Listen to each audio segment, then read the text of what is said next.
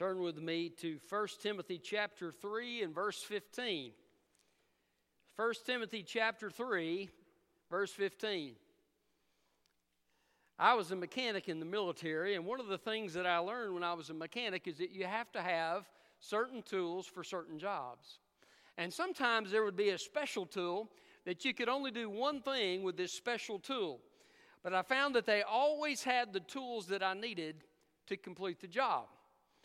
God has given us some spiritual tools to use so that we can live a life for His glory, so that we can live a life, the abundant life that Jesus Christ told us that He came to give, and so that we can live a life of victory and power over sin.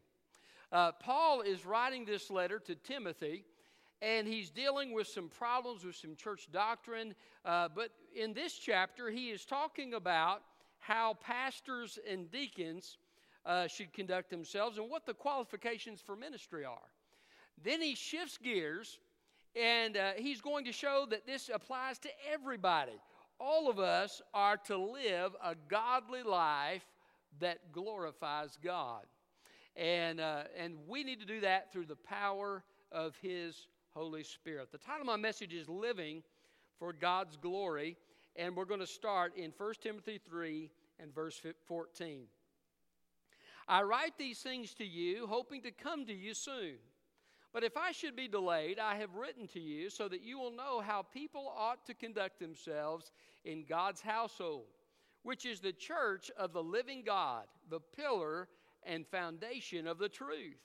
And most certainly the mystery of godliness is great. He was manifested in the flesh, vindicated by the Spirit, seen by angels, preached among the nations, believed on in the world, taken up in glory. Living for God's glory. How do we do that? Well, He's given us some tools. The first thing He's given us is His church. He's given us His church. You say, well, how is the church a tool to live a godly life? How is the church a tool to have victory? I'll show you. He says in verse 15:8, he says, if I should be delayed, I've written to you so you'll know how people ought to conduct themselves in God's household, which is the church of the living God. The church of the living God. What is a church? A church is an assembly of people, an assembly of believers. But it's not just an assembly of believers. It's an assembly where God, the living God, comes to meet with us here in this place when we come together. And as the living God comes to meet with us, He empowers us to edify and strengthen each other. We do that in several ways. One way is through speaking gifts. The Bible talks about gifts of sharing, gifts of speaking. And so as we share, as God leads us to share, we build up the body of Christ. Now, great places for this to happen are Sunday school, discipleship training, which we don't have anything going on for discipleship training right now, but that should be in a couple of weeks. Wednesday night prayer meeting is a great place for that to take place, where you interact. Sunday school is probably my favorite place because you have different groups all over the church that meet together to discuss God's Word, to discuss what God has been doing in our lives, to share as God leads us to share as we discuss His Word, and God uses that to build up the body of Christ. But guess what? That happens before and after the service as well. It happens in the service as I preach the Word of God to you. It happens in the service as we sing songs of worship or as people minister in different ways. And so all of this God uses to strengthen us in the walk of faith so that we can live a life that glorifies God. It's a tool.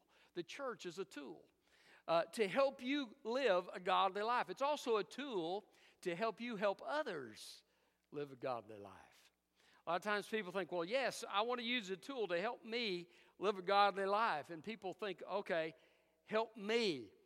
But they don't think, how can I help others? Let me tell you something that will help you be effective in helping others as you come to this body of believers. ask God to use you to edify somebody when you come to church. And look for an opportunity to share a word of encouragement, to listen to somebody who's struggling, or maybe to offer a prayer for somebody who's hurting, or maybe to give a gift to encourage, whatever it might be. But ask God, Lord, would you help me edify somebody when I come to church today?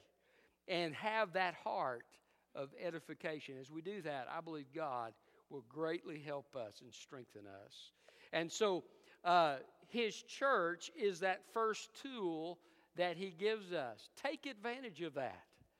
Take advantage of meeting with other people. By the way, did you know that, yes, we meet together here, and this is God's primary way to edify us and strengthen us with this tool called the church.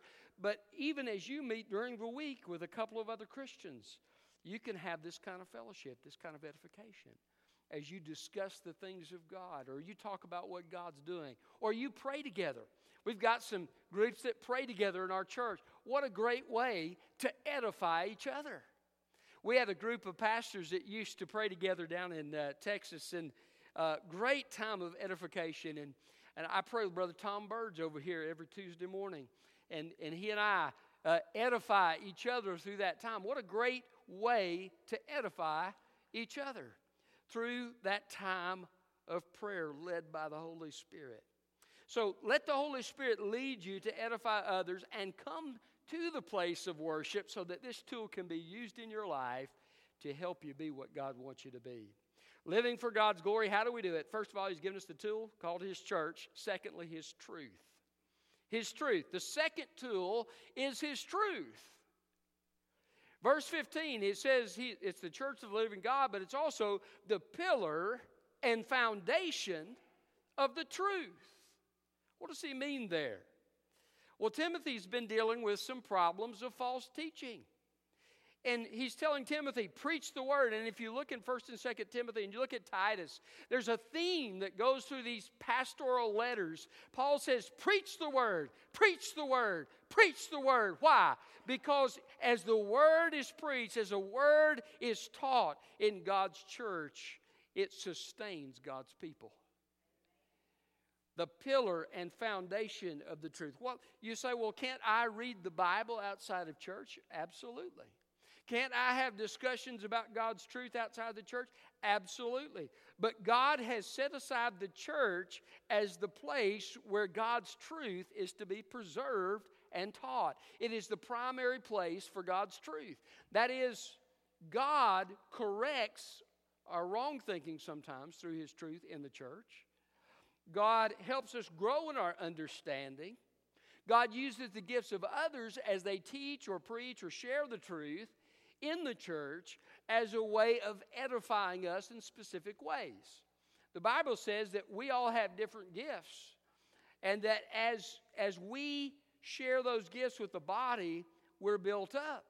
But guess what? You need the gifts of other people, and they need your gifts. And as we meet together, guess what? There's somebody who can say something just the right way where God ministers to your heart.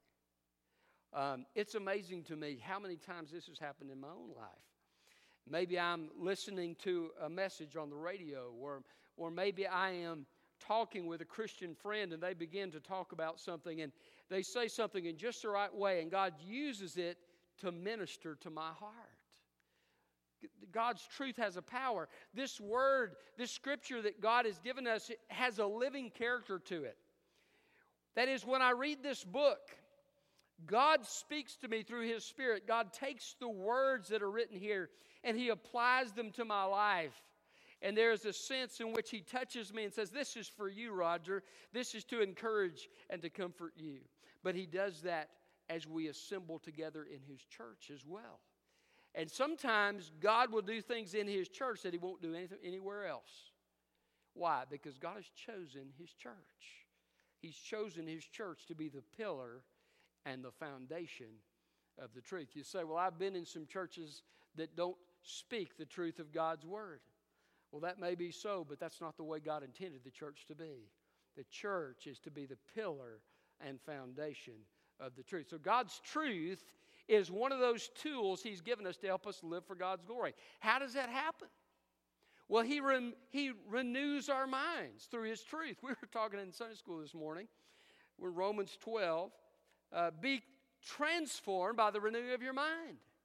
So God changes our thinking through His truth.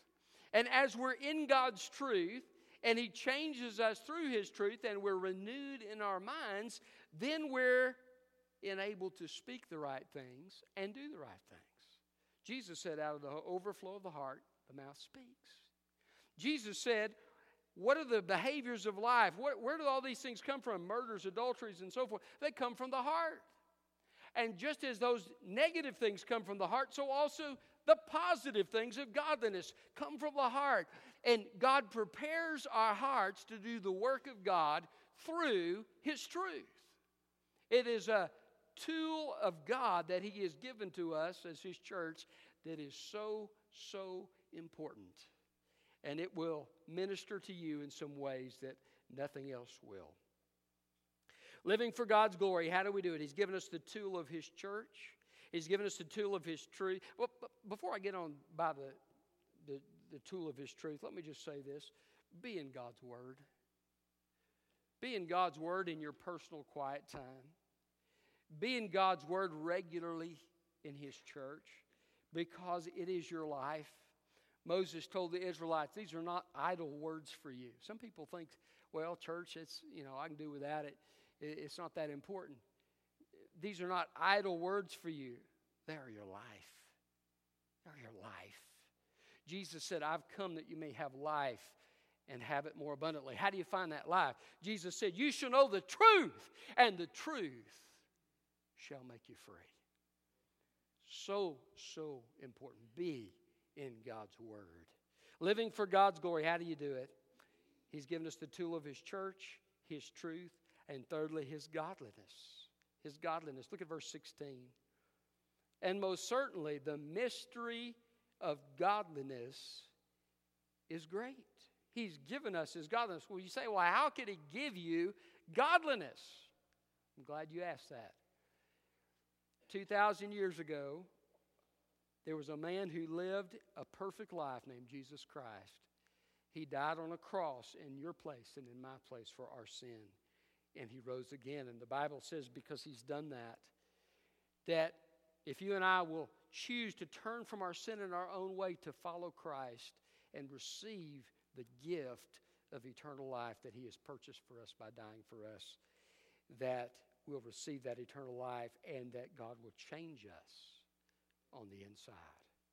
He'll make us a new creation. And the Holy Spirit of God will come to live within us so that we can live a godly life. It is a gift. The wages of sin is death, but the gift of God is eternal life through Jesus Christ our Lord. And can I tell you something? The blood of Jesus Christ has great power. It has power to change a human heart and to save a human soul, but it also has power to help us overcome those old ways of living and to begin to live for Christ. The Bible says that if we walk in the Spirit, we will not fulfill the desires of that old nature. That God will infuse us with His power, strengthen us with His hand, and enable us to walk in victory. What is the mystery of godliness? Elsewhere in Ephesians, Paul talks about this mystery, which is Christ in you, the hope of glory. Jesus Christ in us is what enables us to live a godly life. God has given us a person. You say, well, I thought Jesus was at the right hand of the throne of God. Yes, He is. But He is also, as God, He is also omnipresent. And He is also, in a special way, living within you and within me. You say, well, how is that so? Well, Jesus said, I'm going away from you, but I'm going away from you. I'm going to come to you. And He talks about sending His Holy Spirit who comes to live within us. And so that Jesus, though He is at the right hand of God in His glory and in His power, He also lives within us. And He empowers us to live the godly life. So that gift of godliness is a person And it is also His work at the cross which enables us to have a relationship with Him. So if you don't know Jesus Christ, you need to begin by beginning a relationship with Him. Make your choice to turn from sin in your own way to follow Christ and receive that gift in simple trust. The Bible says we're saved by faith. Trust in Christ to save your soul. I'm going to give you an opportunity to do that here in just a moment. We're going to give you an opportunity to come here to the front and pray a prayer of commitment with me. And you can begin that life with Christ. Godliness, true godliness, is not just an outward something that you do. It's a change of the heart that results in a changed life. So, this godliness is a tool to help us live for God's glory. As we have Christ within us, as we have this new nature within us, as we have the Holy Spirit within us, this is God's gift to help us live a godly life that brings glory to God so that people see Jesus in us. Paul said it this way elsewhere. He said that we have this treasure in earthen vessels, in clay jars, that the power is of God and not of us. And we're being changed from glory unto glory as we are communing with Him. I want you to know something. There is power in Christ being in you. And He can help you live that life of godliness that will bring glory to God. So if you don't know Him, you need to get to know Him. If you know Him, you need to walk in Him. This is a choice that we make. You say, well, how do I do that? I'm glad you asked. You choose to surrender every day and to trust in Jesus and to follow Him. And as you do that, you ask God to fill you with His Spirit and to live His life through you. And then you choose to walk in obedience. And as you do that, the Bible calls that abiding in Christ. You're abiding in the Holy Spirit. You're also abiding in Christ. And you're choosing to walk in His energy rather than your own. And you'll find a new strength and power for living. Living for God's glory, how do we do it? He's given us the tool of His church, His truth, His godliness, and finally, the most important, His Son. I've mentioned this a little bit already, but look at verse 16. Most certainly the mystery of godliness is great. He was manifest in the flesh. This mystery of godliness is a person. It's Jesus Christ. But He's describing Him. He says He was manifested in the flesh. In other words, He became a human being. He was eternal God, the Son. But He, when Mary conceived miraculously through the touch of the Holy Spirit, He was ultimately born, manifested in the flesh. He was vindicated by the Spirit. I believe that's talking about His resurrection. Jesus went to the cross, He died, He rose in power, and those who had cursed His name, those who had mocked His name, were put to silence because He was vindicated, resurrected in power at the tomb. That vindication continued. He was seen by the angels. There were angels present at His resurrection. Of course, now the angels in glory see Him and worship Him. He was preached among the nations and believed on in the world. Wherever the gospel is preached, God vindicates His Son when somebody repents of their sin and puts their trust in Him. And He comes to live within their hearts and He changes who they are. And He gives testimony after testimony after testimony of the fact that His Son is not some dead, dusty person of history, but He is a living Savior who changes lives. He vindicates Him. And then He says He's taken up in glory. I believe He's talking here about the ascension, but the Bible also talks about a time where Jesus will have all of the earth handed over to Him, and He will rule and reign on this earth. And ultimately, the new heaven, the new earth, and the new Jerusalem, Jesus will reign over that. So He'll be exalted in that way as well. All this is describing His Son. Why this description of His Son? Because sometimes we forget when we're trying to live out for God's glory who we have with us. We have the Lord of creation walking with us, Jesus Christ. the one who has overcome death, the one who spoke to the oceans and said, "Peace, be still," and the sea ultimately became a calm immediately. The disciples shook their heads and said, "What manner of man is with us, who speaks to the winds and the waves, and they become calm?" This is the one who is with us. God has given us His Son. Can I tell you something? There's nothing that Jesus can't do. They were saying one day, "How will He heal this man? This man was born blind." Jesus healed him. Blindness couldn't stand before. Well, how?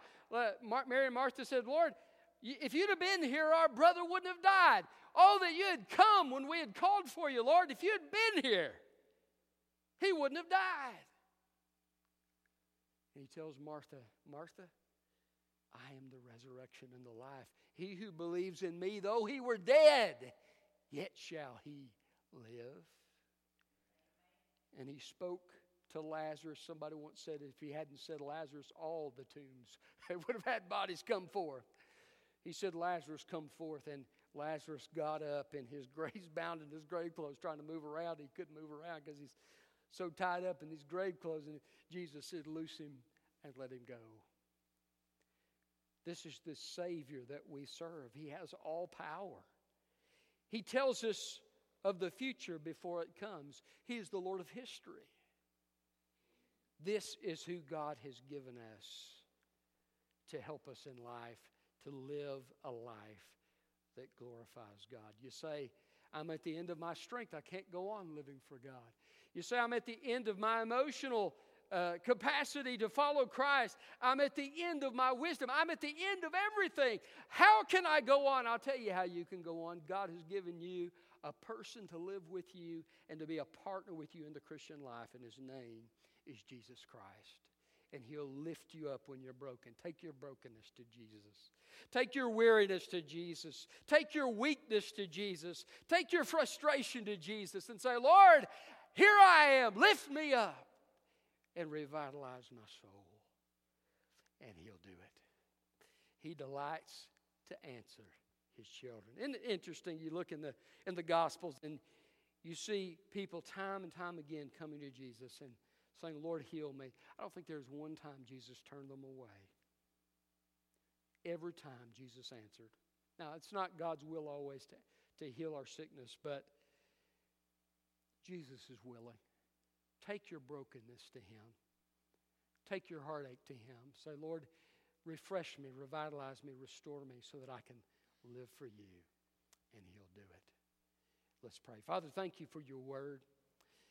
Lord, we need to live for Your glory, but You said, "Apart from me, you can do nothing." And we acknowledge that, Lord, but we look to You because we know that You're our hope, that You're the one.